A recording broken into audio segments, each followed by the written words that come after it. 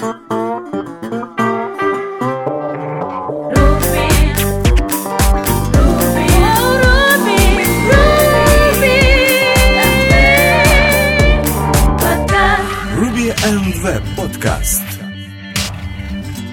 Всем привет! Вы слушаете 26-й выпуск 4-го сезона подкаста РВПод. И с вами сегодня Александр Чеплинский и Алексей Васильев.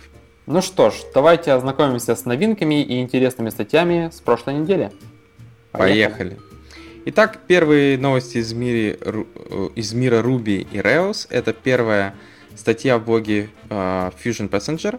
Это те, кто разрабатывает Passenger Application Server, о том, как они протестировали Action Cable. То есть они взяли стрессовое тестирование, на нем провели, и понаходили достаточно много багов. То есть они решили проверить, насколько эффективно он работает, если используются медленные клиенты. Ну, медленные клиенты — это те, которые там с плохим интернетом или непонятно куда ходят на ваш сайт, и получается, они очень длительно и долго забирают какой-то с него контент. И проблема в том, что во многих веб-серверах они, получается, занимают какой-то слот, который потом быстрые клиенты не могут обслужить. В этом вся основная проблема. То есть через это можно, кстати, активно дедосить ресурс. И они сделали как? Они создали специальный тест-кейс, начали его прогонять. Первое, что нашли, что неожиданно у них начал падать браузер после определенного набора тестов. Они начали проверять и нашли, то есть включили Wireshark и начали проверять, что там по TCP бегает. Ну, потому что по-другому уж никак не отловить, если браузер падает. Нашли, что внутри, получается, битового фрейма, типа, попадался другой фрейм-хедер кусок. То есть, как оказалось, они начали лезть глубже и дошли до того, что дошли до io.write, это внутри Ruby, библиотека, которая пишет в сокет. Начали изучать man-page именно POSIX, Linux, где было написано, что write операция, системная операция write, она атомарная, все нормально. Но атомарность обеспечивается только на уровне регулярных файлов, не на уровне сокетов. А что на уровне Linux она пытается быть атомарной, но ничего не гарантирует, тем более в OS X или BSD.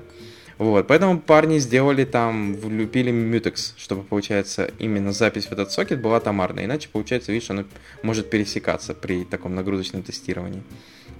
Второе, что они нашли, это то, что сокеты не закрывались. То есть память бежала у приложения, веб-сокеты в определенные моменты нагрузочного тестирования не закрывались, на что они тоже сделали pull request.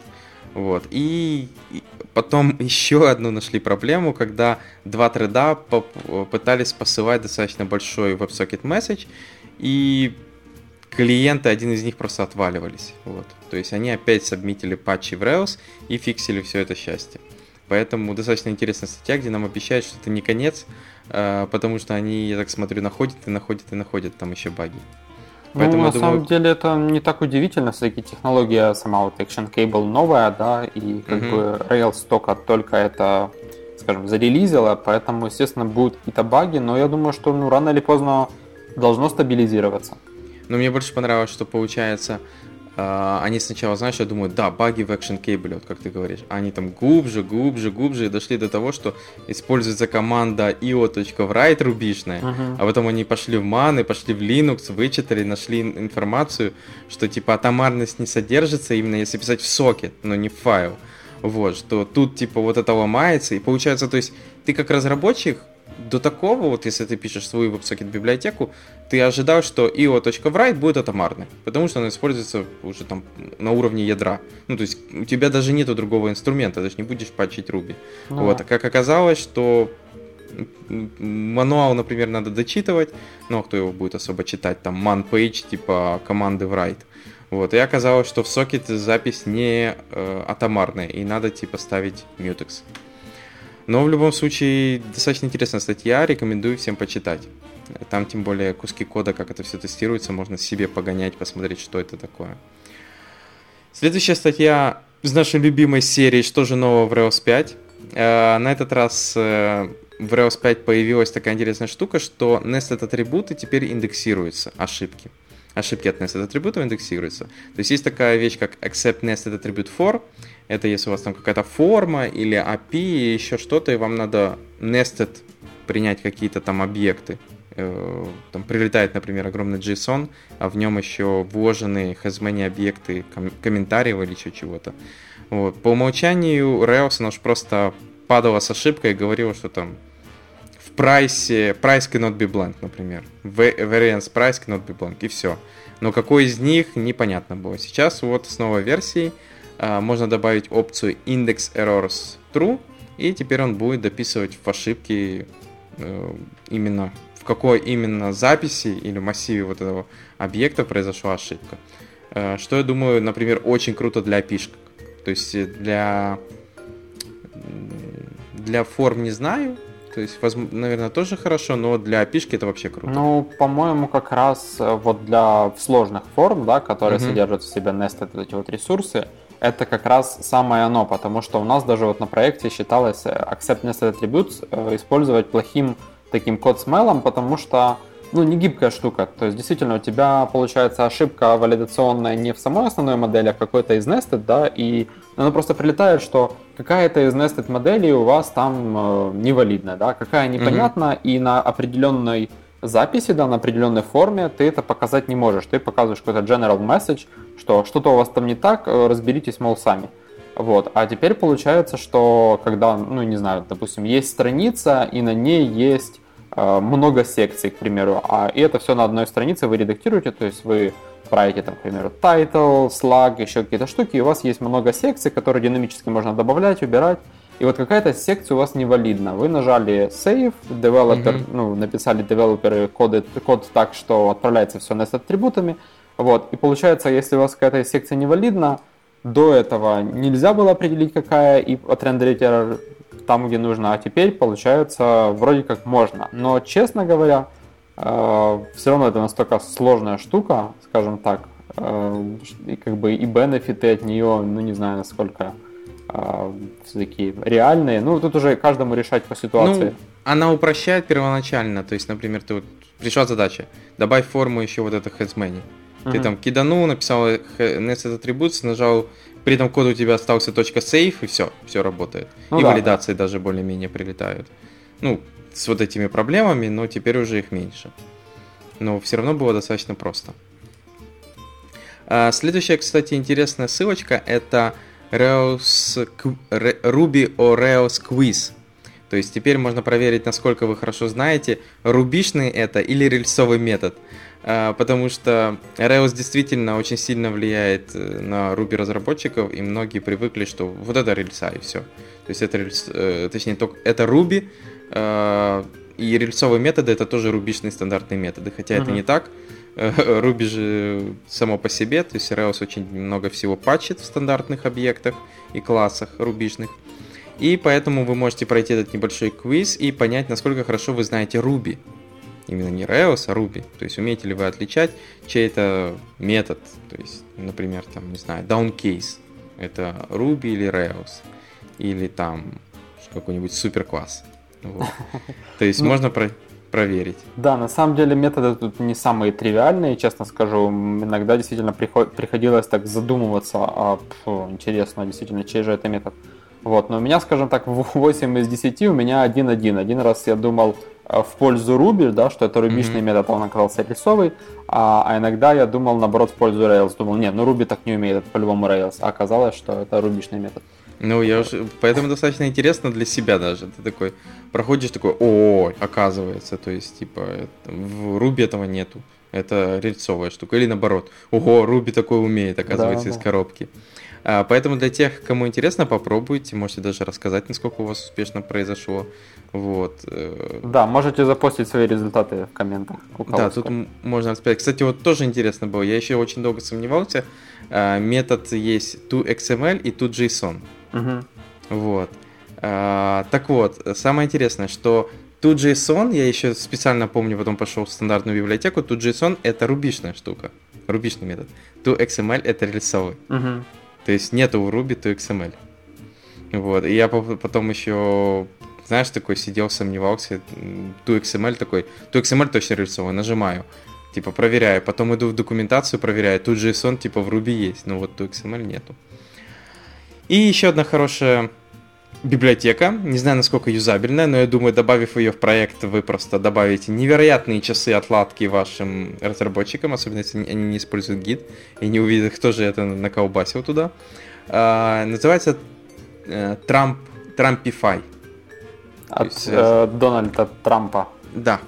То есть основное это давайте сделаем Make Ruby Great Again. Мы так хотели этого, и наконец-то нас услышали и сделали такой прекрасный гем. Вы просто его рекварите, и он заменяет все ваши методы на make underscore, название метода, underscore great underscore again. Все, то есть все ваши методы получат новые крутые имена, и теперь вам надо будет просто переписать ваше приложение, чтобы оно использовало эти новые методы. Make to JSON great again. Как-то так, реально. Make to XML great again. Make times great again. То есть тут можно писать. Поэтому, да, действительно, смешная штука, но достаточно веселая, как я говорю, можно подшутить. Знаешь, как там делали define true false, типа удачные отладки, и тут то же самое. Поэтому, в реальности мы не рекомендуем вам это делать, а то вдруг кто-то прибегут и скажет, что ж вы нам рассказали. Да, но библиотека такая существует, просто если вдруг вам понадобится.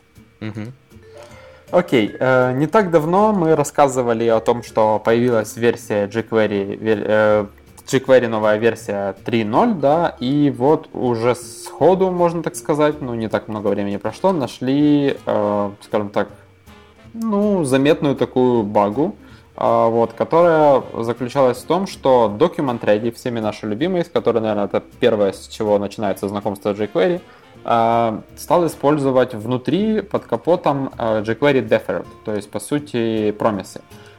И если вот в этом как раз callback'е в Ready возникала какая-либо ошибка, какой-то exception, мы его в консоли не видели. То есть мы видели просто пустоту, чистоту, не знаю, silent error, да, происходил. Сразу, что мне это напомнило, это pain in the ass, когда используешь промисы и не делаешь catch, когда там есть success fail, а вот catch, такой callback не используешь и, естественно, не получаешь в output в консоль какие-либо ошибки. И после того, как я прочитал, что Document Ready использует deferred, я понял, что где-то там в коде, естественно, нету у jQuery, по-моему, это называется как раз таки fail. Там, где они ловят эту ошибку. Точнее, fail это можно использовать fail для того, чтобы поймать у себя на своем уровне, то есть это один из возможных вариантов решения, да, то есть можно делать ready then, то есть использовать его как промис теперь, then делать что-либо, то есть то, что вам нужно сделать на загрузку страницы, и в фейле ловить error и, допустим, его делать ему снова throw, чтобы увидеть его в консоли, если вдруг такая ошибка возникла. То есть уловим, чтобы потом, знаешь, типа по цепочке заструить опять. Да, просто потому что это не делается глубже где-то, да, поэтому приходится делать это самому. Это один из вариантов решения, или вот второй мне нравится больше, даже не второй, тут вторым обозначен не использовать jQuery для инициализации приложения, что тоже, наверное, вариант. Тоже вариант, да. Да, но мне нравится больше решение использовать версию 3.1.0, которая вот была недавно зарелижена, где эта штука была пофикшена, поэтому те, кто видят белые экраны, не понимают, почему их приложение не работает, и вы на jQuery версии 3.0, скорее всего, вам лучше проапдейтиться до 3.1, чтобы что-то увидеть. То есть получается, да, jQuery Ready, оно возвращает промис. То есть ты мог бы или точка дописать до этого промиса, или же не использовать его, или обновиться, но штука... То есть получается, это могло произойти только во время инициализации твоего приложения. Если во время работы, то все было уже хорошо. То есть это именно только если во время инициализации. Да, то что выполняется на Ready. То есть если во время инициализации ты допустил ошибку в своем приложении, то ты увидишь ничего. Кстати, знаешь, как мы боролись с такой штукой по поводу кетча? То есть забывали его. Мы используем такую библиотеку, как Bluebird. Это типа полифил по промисам. Да. Хотя там говорят, что он даже эффективней нативных промисов, что там все круче. У них есть такой ивент, так и называется Unhandled Rejection. Все вместе одним словом. И ты берешь window.add listener и unhandled rejection. И получается все нехендленные rejection, то есть оно как само и означает, типа, если ты какой-то есть промис, и у него нет кэча, значит, ты не захендлил в нем внутри rejection какой-то, то как раз вот этот window add event listener, он его слушает. Ты туда можешь получить все эти ивенты, мы его так ловим, и сразу проверяем, типа, ага, мы не поймали вот такой-то ивент, надо пойти в такой-то промис и его ловить, или что-то там делать. То есть, по крайней мере, это нам помогает понять, ага, вот тут мы получили ошибку, и мы ее никак не захендлили. Ну, это удобно, то есть можно добавить один listener, который, по сути, что-либо сделает, ну, как минимум, хотя бы там можно в консоль вывести эту ошибку, которая произошла. Но у нас тут даже было хитро, мы дополнительно добавили, что там у нас бывают вариации, когда промис работает, а потом в один момент, например, сессия экспарится где-то на бэкэнде, и он уже стандартные запросы делает, и все падает. То как раз эта штука, она ловит их, и мы проверяем, то есть у нас эти промисы, они струят эту ошибку, какую-нибудь там кастомную, authentication error. И мы тут просто switch есть некий, который проверяет конструктор event ошибки, и получается типа, ага, это типа authentication error, значит надо сразу redirect сделать, там на логин или что-то еще. Вот, поэтому действительно есть такая штука. Окей, еще есть статья на медиуме от команды Webpack, которая рассказывает о том, что, возможно, вы заметили, если вы используете Webpack, естественно, и заходите на GitHub в их репозитории, что все, как бы, workflow у них немножко поменялся, у них добавились новые лейблы и митинг-ноуты, вот, и так далее. Все потому, что они немножко, как бы, оптимизируют работу команды, изменяют ее и в данной статье, как бы, представляют основные лица, да, кто является кем, вот, что такой человек, как Тобиас Копперс, который основной создатель, автор, скажем так, Webpack, да, основной инженер в core команде, работал над ним всеми силами, но теперь уделяет работе над Webpack всего один день в неделю в рамках работы над open source, поэтому они сейчас ищут, точнее команда Webpack сейчас ищет мейнтейнеров. Мейнтейнеров не для самого пака, а больше для других репозиториев, лоадеров, плагинов и так далее. Вот, но тем не менее, скажем так, warmly welcome. То есть, получается, у них, да, достаточно большая инфраструктура накопилась, и, как оказалось, сначала они делали его в свободное время, и теперь вот человеку ждали целый день. Которого становится все меньше.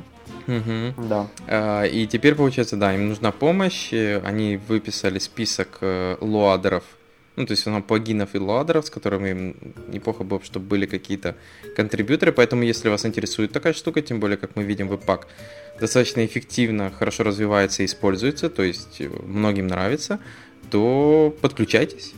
Тем более узнаете, кто этим занимается наконец-то. Хорошо, перейдем к следующим статьям из мира Ruby. Кристиан Пеллинг написал статью о том, как, используя Ruby, можно играться с симметрическим шифрованием, то есть с этими алгоритмами разными. Понятное дело, используется встроенная OpenSSL библиотека, и он рассказывает, какие из них бывают. То есть бывают DES-алгоритмы, Data Encryption стандарт, который, кстати, пожалуйста, уже не используйте, он уже не считается секьюрным. Есть Revest шифр, Ron Scott, Advanced Encryption стандарт, который вот этот AES на сегодняшний день считается самым секьюрным, который при этом можно там использовать разную длину шифра. И тут он рассказывает, как именно заинициализировать какой-нибудь там алгоритм с нужным шифром, как включить криптование, как передать ключ, что для этого требуется. То есть такой небольшой тур, где рассказывается, что, где, почему, как это работает и как использовать симметричное шифрование, например, в вашем рубичном приложении. Я просто уже использовал, поэтому приблизительно знаю, как это все работает, как криптируется, декриптируется именно симметричным ключом. При этом пришлось мне это делать не только на Ruby, но и на JavaScript. Вот, поэтому было, на ноде Кстати, не на ноде, в браузере тоже пришлось перебросить это. Кстати, в браузере было это, конечно, не так весело, потому что если ты будешь использовать нормальное симметричное шифрование с нормальными ключами, с нормальными там циклами, репитами, то лучше это делать в каком-нибудь сервис-воркере, иначе у тебя главный цикл просто замораживается и все, и пока не выполнится шифрование, но оно не асинхронное, сам понимаешь, то есть оно типа там врубается какой-то цикл, который там должен провести 1000 операций одних и тех же, то есть перешифровать, и получается из-за этого лучше это делать в каком-то сервис-воркере. Точнее, веб-воркере, не сервис-воркере, а веб-воркере. Потому что сервис-воркер немножко для другого. Вот, поэтому для тех, кому интересна такая вещь, зайдите, почитайте, полистайте эту статью. Именно в Ruby, не в JavaScript. Следующая статья от Ника Шаттера, который рассказывает про Schema-less model, то есть модели, у которых почти нету схемы. То есть тут используется сериализированное поле, которое...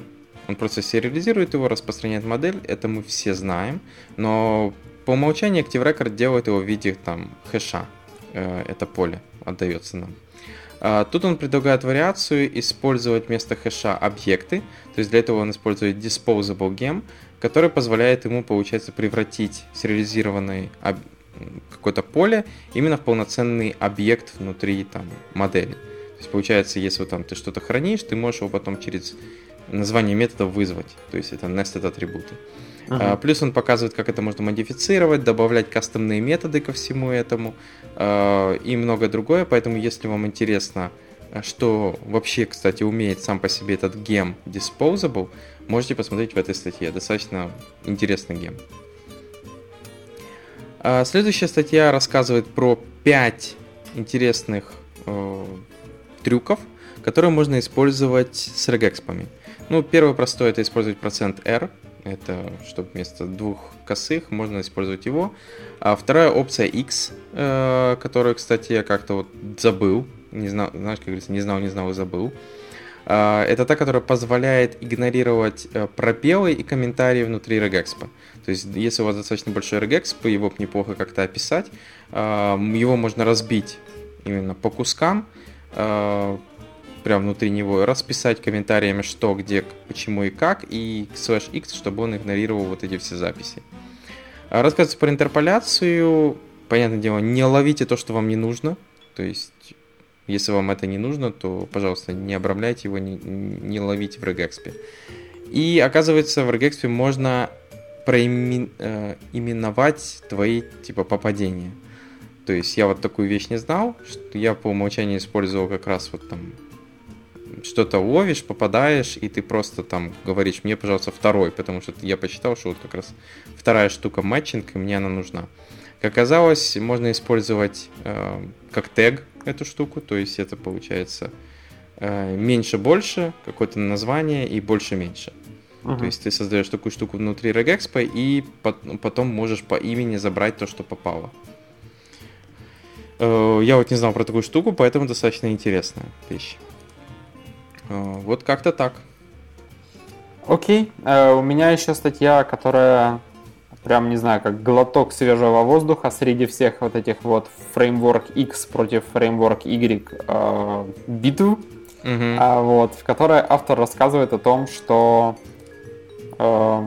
круто, конечно, потом, когда появляются статьи, которые сравнивают, там, к примеру, Angular 2 с React, да, но, тем не менее, авторы часто забывают, что и тот, и другой фреймворк появились в результате того, что какие-то девелоперы делали какие-то библиотеки для каких-то конкретных задач, решали какие-то определенные проблемы. Вот. И потом со временем эти решения проблем, скажем так, эволюционировали в фреймворке или библиотеке, вот, и теперь они используются вот для веба. Вот, что на самом деле фреймворк тот или иной, он как бы создавался каким-то определенным девелопером с каким-то особым майндсетом. Вот. И пользователи этих фреймворков тоже девелоперы, у которых есть свой опыт за плечами, какие-то парадигмы или паттерны, которые им ближе, какие-то не очень близки. Вот. И на самом деле, не знаю, по-моему, как бы мне больше такой пример отличный, это вот как правши и левши, да, вот если человек, вот он левша, ему удобнее делать все левой, но это глупо переучивать, как бы делать его все правое, да, кушать правое, писать правое, только потому, что это модно, только потому, что это React. И тут неожиданно мы опять, да? Нет, ну на самом деле так и есть. То есть, если вы девелопер, у которого определенный бэкграунд за плечами, и вы с каким-то из фреймворков очень хорошо знакомы, вы там, скажем, одной левой пишете, очень быстро прототипируете и делаете классный bulletproof код, и вам вообще никак на голову не налазит там концепция какого-нибудь другого фреймворка, абсолютно не стоит ломать себя и погружаться с головой в это, пытаться как-то перестроить. Даже не в том дело, все мы как бы взрослые люди, все мы опытные девелоперы, я надеюсь, и все понимают, что если убить достаточное количество времени, то можно, в принципе, с любым фреймворком разобраться и въехать в концепции и даже как бы его спокойно использовать. Но вопрос в том, стоит ли тратить это время. Если у вас уже есть тул, которым вы хорошо управляетесь, и, в принципе, вы готовы, там, не знаю, с ним строить проекты, строить продукты, сворачивать горы и так далее. Вот. Я думаю, что это очень интересная мысль и очень интересная такая тема, на которую стоит подумать. Я думаю, правильная, потому что действительно многие люди начинают переходить на другие фреймворки, потому что модно, а не потому что нужно. То есть человеку, его потом спрашиваешь, а что, тебе чем-то не устраивает твой старый, вот который вы сейчас разрабатываете? Или почему вы решили переписать? Говорит, нет, но ты же понимаешь, я потом не могу выйти на людей и сказать, вот, знаешь, как алкоголик, я до сих пор разрабатываю там на том-то. Я говорю, так оно же работает, в чем проблема? Вот, зачем его переписывать или что-то еще? То есть, типа, вот, я понимаю, когда ты понимаешь, вот, все, дальше роста нет, эти фичи тут никогда не появятся, тогда, к сожалению, многие фреймворки вносят фичи других фреймворков очень часто легко. То есть, что-то появляется в одном фреймворке, и оно сразу же там появляется в других в виде плагина, а то и просто его там к следующей мажорной версии просто вкидывают и говорят, у нас это тоже есть. И вот и все. То есть, у вас нет причин, например, с нас уходить. Да, но на самом деле я уже давно, скажем так, пропагандирую такую подобную идею, да, мне понравилось еще в книге Rework, да, от ДХХ и еще соавтора, да, вот 37 сигналов, да, основателей, была очень классная книга Rework, и там много было таких непопулярных идей и мыслей по поводу вообще работы, стартапов, и очень-очень много тем они затронули. Вот. И вот я вот не помню уже, что я за глава, потому что аудиокнигу слушал, но помню вот именно основную мысль, что часто девелоперы и вообще как бы люди так много парятся по поводу тулов и так много сил и времени убивают на то, чтобы на холивары на эту тему, что абсолютно забывают то, что они при помощи этих тулов могут сделать. Вот. И, это на самом деле правда. То есть, действительно, лучше фокусироваться на том, что хорошего ты можешь сделать и как быстро ты можешь это сделать с уже известным тулом, чем провести, не знаю, неделю споря с кем-то, кто круче, Angular или React. Это на самом деле бессмысленное занятие, просто потому что это все равно не решится, с вашим или без вашего участия это не решится. Вот, это первое. А второе, это просто все равно как бы и те правы, и те не правы, потому что кому-то что-то удобнее, кому-то что-то менее удобнее. Поэтому нет смысла тратить время. Ну, действительно, очень простая, коротенькая статья по поводу этого. Мы с тобой, по-моему, постоянно, когда встречаем какие-то статьи по поводу фреймворка, мы постоянно так. Вы же понимаете, это не лучший, это просто еще один. Так, хорошо. Что еще там есть интересного? Да, и еще одна статья для тех, кто все-таки пишет код, а не спорит по поводу тулов и фреймворков. И, естественно, если раз вы его пишете, вы его еще и дебажите. Статья рассказывает о том, что же есть помимо консоль-лога. Да? То есть все мы используем консоль-лог, и действительно это правда, есть очень-очень-очень опытные девелоперы, которые вот просто когда сидишь в паре, видишь, как он пишет консоль-лог, и, скажем так, и есть самые неопытные, самые первые, которые только учатся писать JavaScript, они тоже используют консоль-лог, но на самом деле у, скажем так, объекта консоль есть гораздо более продвинутые методы, о которых следовало бы знать. Вот. И, собственно, о них рассказывает данная статья. Здесь есть как бенчмаркинг, да, то есть мы можем померить время выполнения какого-то куска кода. Здесь есть trace, то есть мы, по сути, можем получить весь стек trace, вызова функции, то есть все это очень легко через консоль. Мы можем также, есть классный метод table, который позволяет объект представить не в виде как бы JSON объекта, да, или вот такого JSON-like объекта, а может даже нарисовать вам таблицу с записями, ну, если кто-то привык смотреть в табличный вид, да, почему бы нет. Можно профайлить при помощи консоли. Есть очень удобный метод debug, да, которым можно просто прокинуть в него имя функции, и он остановится на том месте. Когда она вызвана. Да, когда она будет вызвана. Это вот. Круто. Да, это круто. И есть еще классная функция, называется Monitor, которая позволяет мониторить аргументы функции, что тоже бывает полезно. То есть оно, получается, будет писать там function такая-то вызвана с такими-то аргументами. Реально прикольные штуки. Вот про мониторы, дебаг я не знал. Дебаггер я знал, а вот дебаг, да, что дебаггер. Есть такая, я не знал. И вот благодаря этой статье я узнал. Поэтому для тех, кому интересно, тоже посмотрите, даже попробуйте. Может, вам станет легче с такими фишками. Хорошо, перейдем к следующим статьям. Первая статья, в данном случае, я бы не назвал даже ее статьей, это иногда делают мини-книжки по поводу этого. Зак Холман написал такую большую, огромную, развернутую заметку про то, как деплоить софт. То есть он рассказывает, что деплой, он вообще должен быть скучный, простой и стресс-фри as possible. То есть никакого стресса не должно быть. То есть деплой это вообще должна быть штука, которая просто происходит, и ты даже не задумываешься о ней. То есть, как она рассказывает, в чем цель деплоев, проблемы, что у нас огромное количество тулов для деплоев, но проблема в том, что сами деплой, вот эта штука, это не тулинг проблема, это проблема процессов. То есть, у многих компаниях неправильно поставлен процесс деплоя, и тут она рассказывает про вот эти основные секции, что вам нужно, то есть, есть какой-то prepare, есть branch, есть control и monitor, и conclusion, понятное дело. То есть prepare, например, в стейте он рассказывает, что у вас должен быть хороший foundation. То есть в первую очередь это тесты, куда же без них. То есть рассказывает, как их ускорять, что с ними делать. Feature флаги, кстати, достаточно тоже хорошая штука. То есть это когда ты какую-то фичу, ты ее деплоишь, но в реальности она недоступна, и ты ее чем-то активируешь для себя, например. То есть там, например, в local storage ты добавляешь какую-то вещь, там, и у тебя активируется эта фича. Например, делать корректные деплои, как это часто бывает. То есть, второе, это мониторить эти деплои. То есть, модель бранчевания, как делать код-ревью. Честно говоря, всю заметку не буду перечислять, она достаточно большая. Но тут хорошо все расписано, что вот не должно быть никаких deploy days, еще какой-то подобной вещи, там, когда нельзя деплоить. То есть, не должно быть каких-то даунтаймов во время деплоя. Ну, современные тулы уже это позволяют спокойно делать. Поэтому посмотрите, хорошая действительно заметка. Тут по поводу тестов хорошо сказано. Ты можешь сделать хорошие тесты, которые будут быстро пробегаться, но не обязательно быстро пробегающиеся тесты хорошие. Вот. Поэтому тут отличные цитаты, собрано много информации, поэтому для тех, кто интересуется подобными вещами, как правильно делать деплой процессы, я думаю, это важно как и PM, так и программистам, и, возможно, даже QA людям.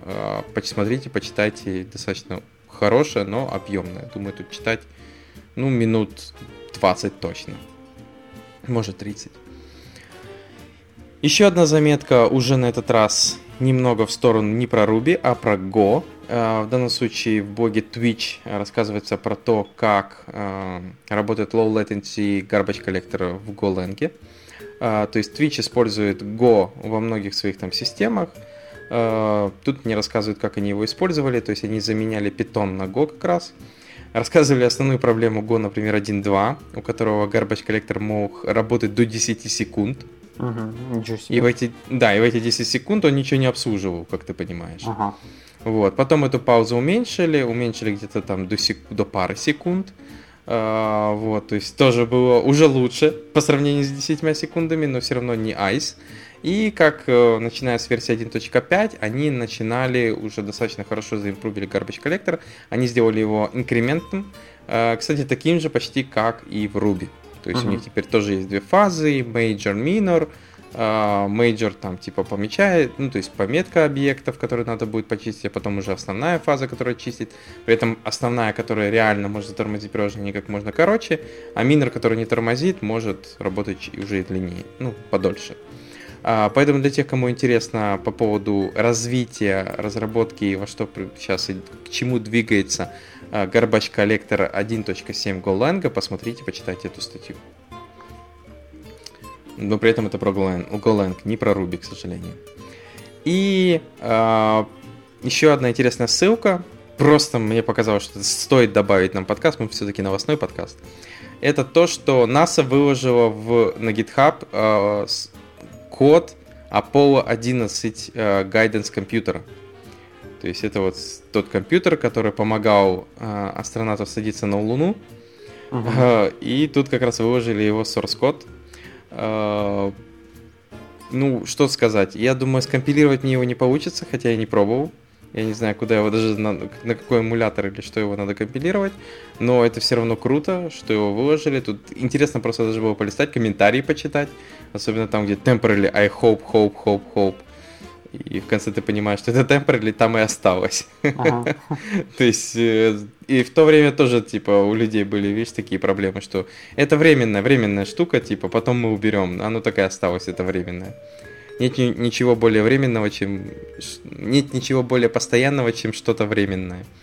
Вот, то есть, если вам интересно, вот такая хорошая штука, и мне нравится, что NASA выкладывает тоже подобные вещи в open source. Хотя, что тут удивляться, интернет тоже как бы, ну не с NASA, но с подачки всего этого вышел. Хорошо, поехали дальше. И напоследок несколько интересных библиотек или инструментов. Первый из которых называется Zing Touch. Это JavaScript библиотека, которая позволяет распознавать gestures для мобильных устройств. Тут на самом деле 6 стандартов гестуры. Ну, гестуры, не по-русски. Движение пальцами. Ну, типа, да, touch, tap. Да, их на самом деле 6 стандартных. Это однопальцевый тап, двухпальцевый тап, rotation, да, то есть поворот двумя пальцами. Это жесты, получается. Да, жесты. Это жесты. Жесты, да. Сжимание, раздвигание чего-либо, не знаю, например, зумимся мы раздвиганием. Вот это так сказал, раздвигание. Да, зум-аут, зум-ин, зум-аут. Да, зум-ин, зум-аут. Хотя у нас с тобой профессиональная деформация, мы с тобой полуанглийские слова везде. Ну, то такое. Да, есть еще пеннинг, то есть навигация при помощи пальца, я бы сказал бы так. Подожди, а как это? Типа нажатием карту можно, вот смотри, карту можно зумить, можно зум-ин, зум-аут делать, а можно ее как бы двигать, да, то есть просто... Я понял, то есть ты зажимаешь и типа как скроллер получается, вертикальный и горизонтальный. Да, типа как скроллинг, только как бы жестом. И, естественно, свайп, который никто никогда не отменял. Вот, библиотека работает, в принципе, довольно-таки, я хотел сказать сносно, но, по-моему, даже не сносно, а хорошо. Из того, что я попробовал на мобильном. Вот, то есть, если кому-то необходимо сделать веб-интерфейс, который плюс-минус mobile-like, да, я думаю, что стоит рассмотреть библиотеку как вариант. Ну да, mobile-friendly, назовем это так. Mobile-friendly. Есть еще один интересный инструмент, который называется Lamb CI. Такая овечка на логотипе от слова lamb, но слово lamb здесь тоже не от овечки пошло, а от такого сервиса, который называется AWS Lambda. Давай я расскажу, небольшое введение сделаю. Конечно. То есть для тех, кто не знает, AWS Lambda — это специальный сервис от Amazon, AWS именно сервиса, который позволяет запустить ваш код, не думая про сервера. То есть, если у вас есть какой-то серверный именно код, не клиентский, понятно, JavaScript код вы можете. Хотя Node.js тоже то есть серверным. Ты можешь и JavaScript запулить. Вот. Как он работает, то есть вы пишете какой-то там кусок кода, и, получается, настраиваете AWS, чтобы он знал, откуда его забрать, или куда-то его туда помещаете, и потом можете его триггерить через какие-то там системы разные, то есть кьюхи, опять же, которые встроены в тот же Amazon SQS, например, или Webhook, или еще что-то. То есть, получая при этом оттуда же данные, ваш код выполняется, то есть он собирается куда-то в эту лямбду, выполняется, и куда-то результат дальше там может посылаться, опять же, по HTTP, на S3 выложиться и многое другое. На сегодняшний день есть разные вариации использования, например, как один из разработчиков просто использовал сгенеренное приложение, именно статическое, а JavaScript код позволял загрузить в него картинку, а он использовал лямбда, чтобы ее сразу там же заресайзить и отдать уже заресайзенные размеры. Вот, то есть в реальности очень интересная штука, то есть вы не заботитесь о серверах, вы заботитесь только о своем коде. То есть вот код. Понятное дело, это не подходит, например, если тебе надо сервер поднять, именно который будет что-то отдавать, то есть это типа что-то выполнить и умереть, можно так сказать. То есть это как воркер, назовем это воркером. Вот. И вот получается перед нами, Саша расскажет дальше что. Да, в данном случае вот автор решил это использовать в качестве CI, да, то есть как в примере показано, можно спокойно насетапить GitHub Webhook, который просто после пуша Lambda CI сервер заберет ваш код, прогонит тесты и, допустим, может вам прислать нотификацию куда-нибудь, как опять-таки как в примере, в Slack, и просто сказать, прошло, не прошло. При этом вам не нужно сетапить какой-либо свой сервер, либо же даже не нужно заводить аккаунт на CI. Это можно сделать просто так. При этом круто, что если посмотреть, он выкладывает этот лог на S3, и он там ты можешь ему сказать, что там этот файлик должен жить там, например, месяц или неделю. Через неделю он сам терминируется, у тебя не будет накапливаться еще и мусора. Что тоже круто. Единственное, что дебажить, конечно, будет не весело. Надо будет дописывать в это LAMP-CI, если у тебя какой-то тест не проходит, и ты не понимаешь почему, дебаг информацию, чтобы тоже, например, на S3 сбрасывал. Да, Ты же не можешь зайти потом на сервак и глянуть, что же там произошло. Да, в отличие от CI не получится по SSH зайти и посмотреть. Ну, на самом деле ситуация должна быть, по идее, должна быть нечастой, что если локально проходят, а на CI не проходят, то это что-то такое из ряда вон уходящее. Ну, это круто звучит, типа serverless continuous integration. Да. То есть нету сервера, но continuous integration работает. Я представляю, как придешь к кому-нибудь там в команде, такой парень тебе скажет, CI есть, да, а где? Ты такой, в гите вот, лежит. Он говорит, а как прогоняется? Ну, у нас нет на него сервера. Он тебе в Slack напишет, если ты что-то сломал. Ну, на самом деле, даже можно на собеседовании, там, опыт работы с CI, с таким-сяким, serverless CI, как бы continuous integration, вообще все есть, вот. Опыт работы. Что хорошо, что он поддерживает ноду, Python 2.7, Java, Go, Ruby и даже какие-то там GCC библиотеки может собирать, если требуется. Вот, для этого вам потребуется только AWS аккаунт, GitHub и Slack API токен, но это типа, если уже там хотите, чтобы Slack еще писало. Поэтому для тех, кому интересно, вы можете засетапить свой микро-CI. Окей, ну а пока все побежали сетапить, я расскажу еще про две ссылочки. Первая из которых это такая библиотека, которая называется Segment. JavaScript, небольшой JavaScript класс, у которого нет dependency, который позволяет вам нарисовать и анимировать SVG линию. То есть, по сути, вы можете при помощи линии изобразить что угодно, да, поскольку в SVG это практически все состоит из пассов. Вот, но помимо этого вы еще можете анимировать. То есть, в принципе, довольно-таки простые фигуры можно сделать с каким-то анимационным эффектом. Тут в примере есть возможность задать разный изинг для анимации, задать разный процент, да, то есть какая часть пасса будет анимирована. Вот, и это, в принципе, довольно-таки неплохо видно в демке. По-моему, вполне такой неплохой эффект артистичный для веб-страницы. Да, то есть это не первая библиотека, которую мы обозреваем, но это тоже достаточно маленькая, простая. И мне нравится, что тут есть демка, которую ты можешь поднастроить. То есть потом по этой демке можно даже подобрать, что тебе лучше всего подойдет. То есть, типа, откуда до какой процент и какая анимация. Что еще хорошо, что он не только там на пикселях работает, но еще и на... тут уже, наверное, не пиксели, но, типа, ты можешь процентами указать, что вот мне надо этот путь, линию анимировать от 0 там, до 50%, а потом там дальше от 50 до 100%. Ну, там вообще, по сути, можно математику устроить. Там можно 75% минус что-то, минус сколько-то. Да, минус какое-то, вот, есть, тоже крутая штука. Да. И еще одна ссылка, по-моему, мега крутая, как мне кажется. Ну, поэтому мы ее поставили на последний момент. Да, на закуску, так сказать. Если вы думали, что CSS это верстка, да, это по сути разукрашивание ваших страниц, то вы на самом деле ошибались. При помощи CSS можно создавать, не знаю, рисовать и даже анимировать, и делать крутые штуки.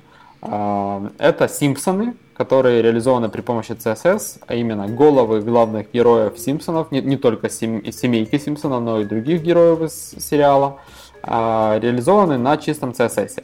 При этом, если вы не успели еще увидеть, они даже моргают. Да. То есть они, по сути, даже анимированы. Это очень круто выглядит. Я даже открывал CSS некоторые. Мне особенно понравилось, что в CSS это еще выглядит очень круто, потому что там айдишник, например, название персонажа, а дальше там .head.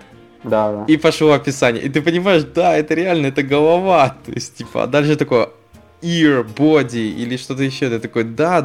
То есть у тебя не просто там, у тебя описание именно каждого участка, который там чем-то закрашен, зарисован, еще что-то сделано. Ну, я так на самом деле в доме порылся и тоже по дивам прошелся, и все четко есть. Там глаз, левый, правый, нос, кусочек носа там и так далее. Ну, круто на самом деле. То есть реальный пример того, даже вот есть там CSS 1K, да, примеры того, что можно сделать с 1 килобайтом CSS. Ну и вот это тоже, по-моему, яркий пример того, что делать можно много крутых штук, и на самом деле это все еще как бы плюс гибко, потому что это не картинка, это не какой-то один цвет. Как вот в примере показано, Барта Симпсона можно сделать зеленым, бесцветным, синим, желтым, каким угодно. Да, это CSS. Ну да. Поэтому если вдруг вам неожиданно надо Симпсоны в CSS, то вы можете их использовать. Кстати, круто, например, там какая-то у тебя презентация, ты любишь Симпсонов, например, как я люблю Симпсонов. Я теперь могу в свою HTML-ную презентацию засунуть именно Гомера, например. Который моргает, пока ты рассказываешь о каком-то слайде. Да. Это будет, конечно, странно смотреться, но будет, наверное, и прикольно. Кстати, надо будет попробовать. Вот. Но в любом случае, да, крутая ссылка, поэтому кому интересно, посмотрите, просто вообще вещь. Так. Ну, это все новости на сегодня. Спасибо, что слушаете нас, подписывайтесь, пишите комментарии обязательно и услышите нас на следующей неделе. Пока.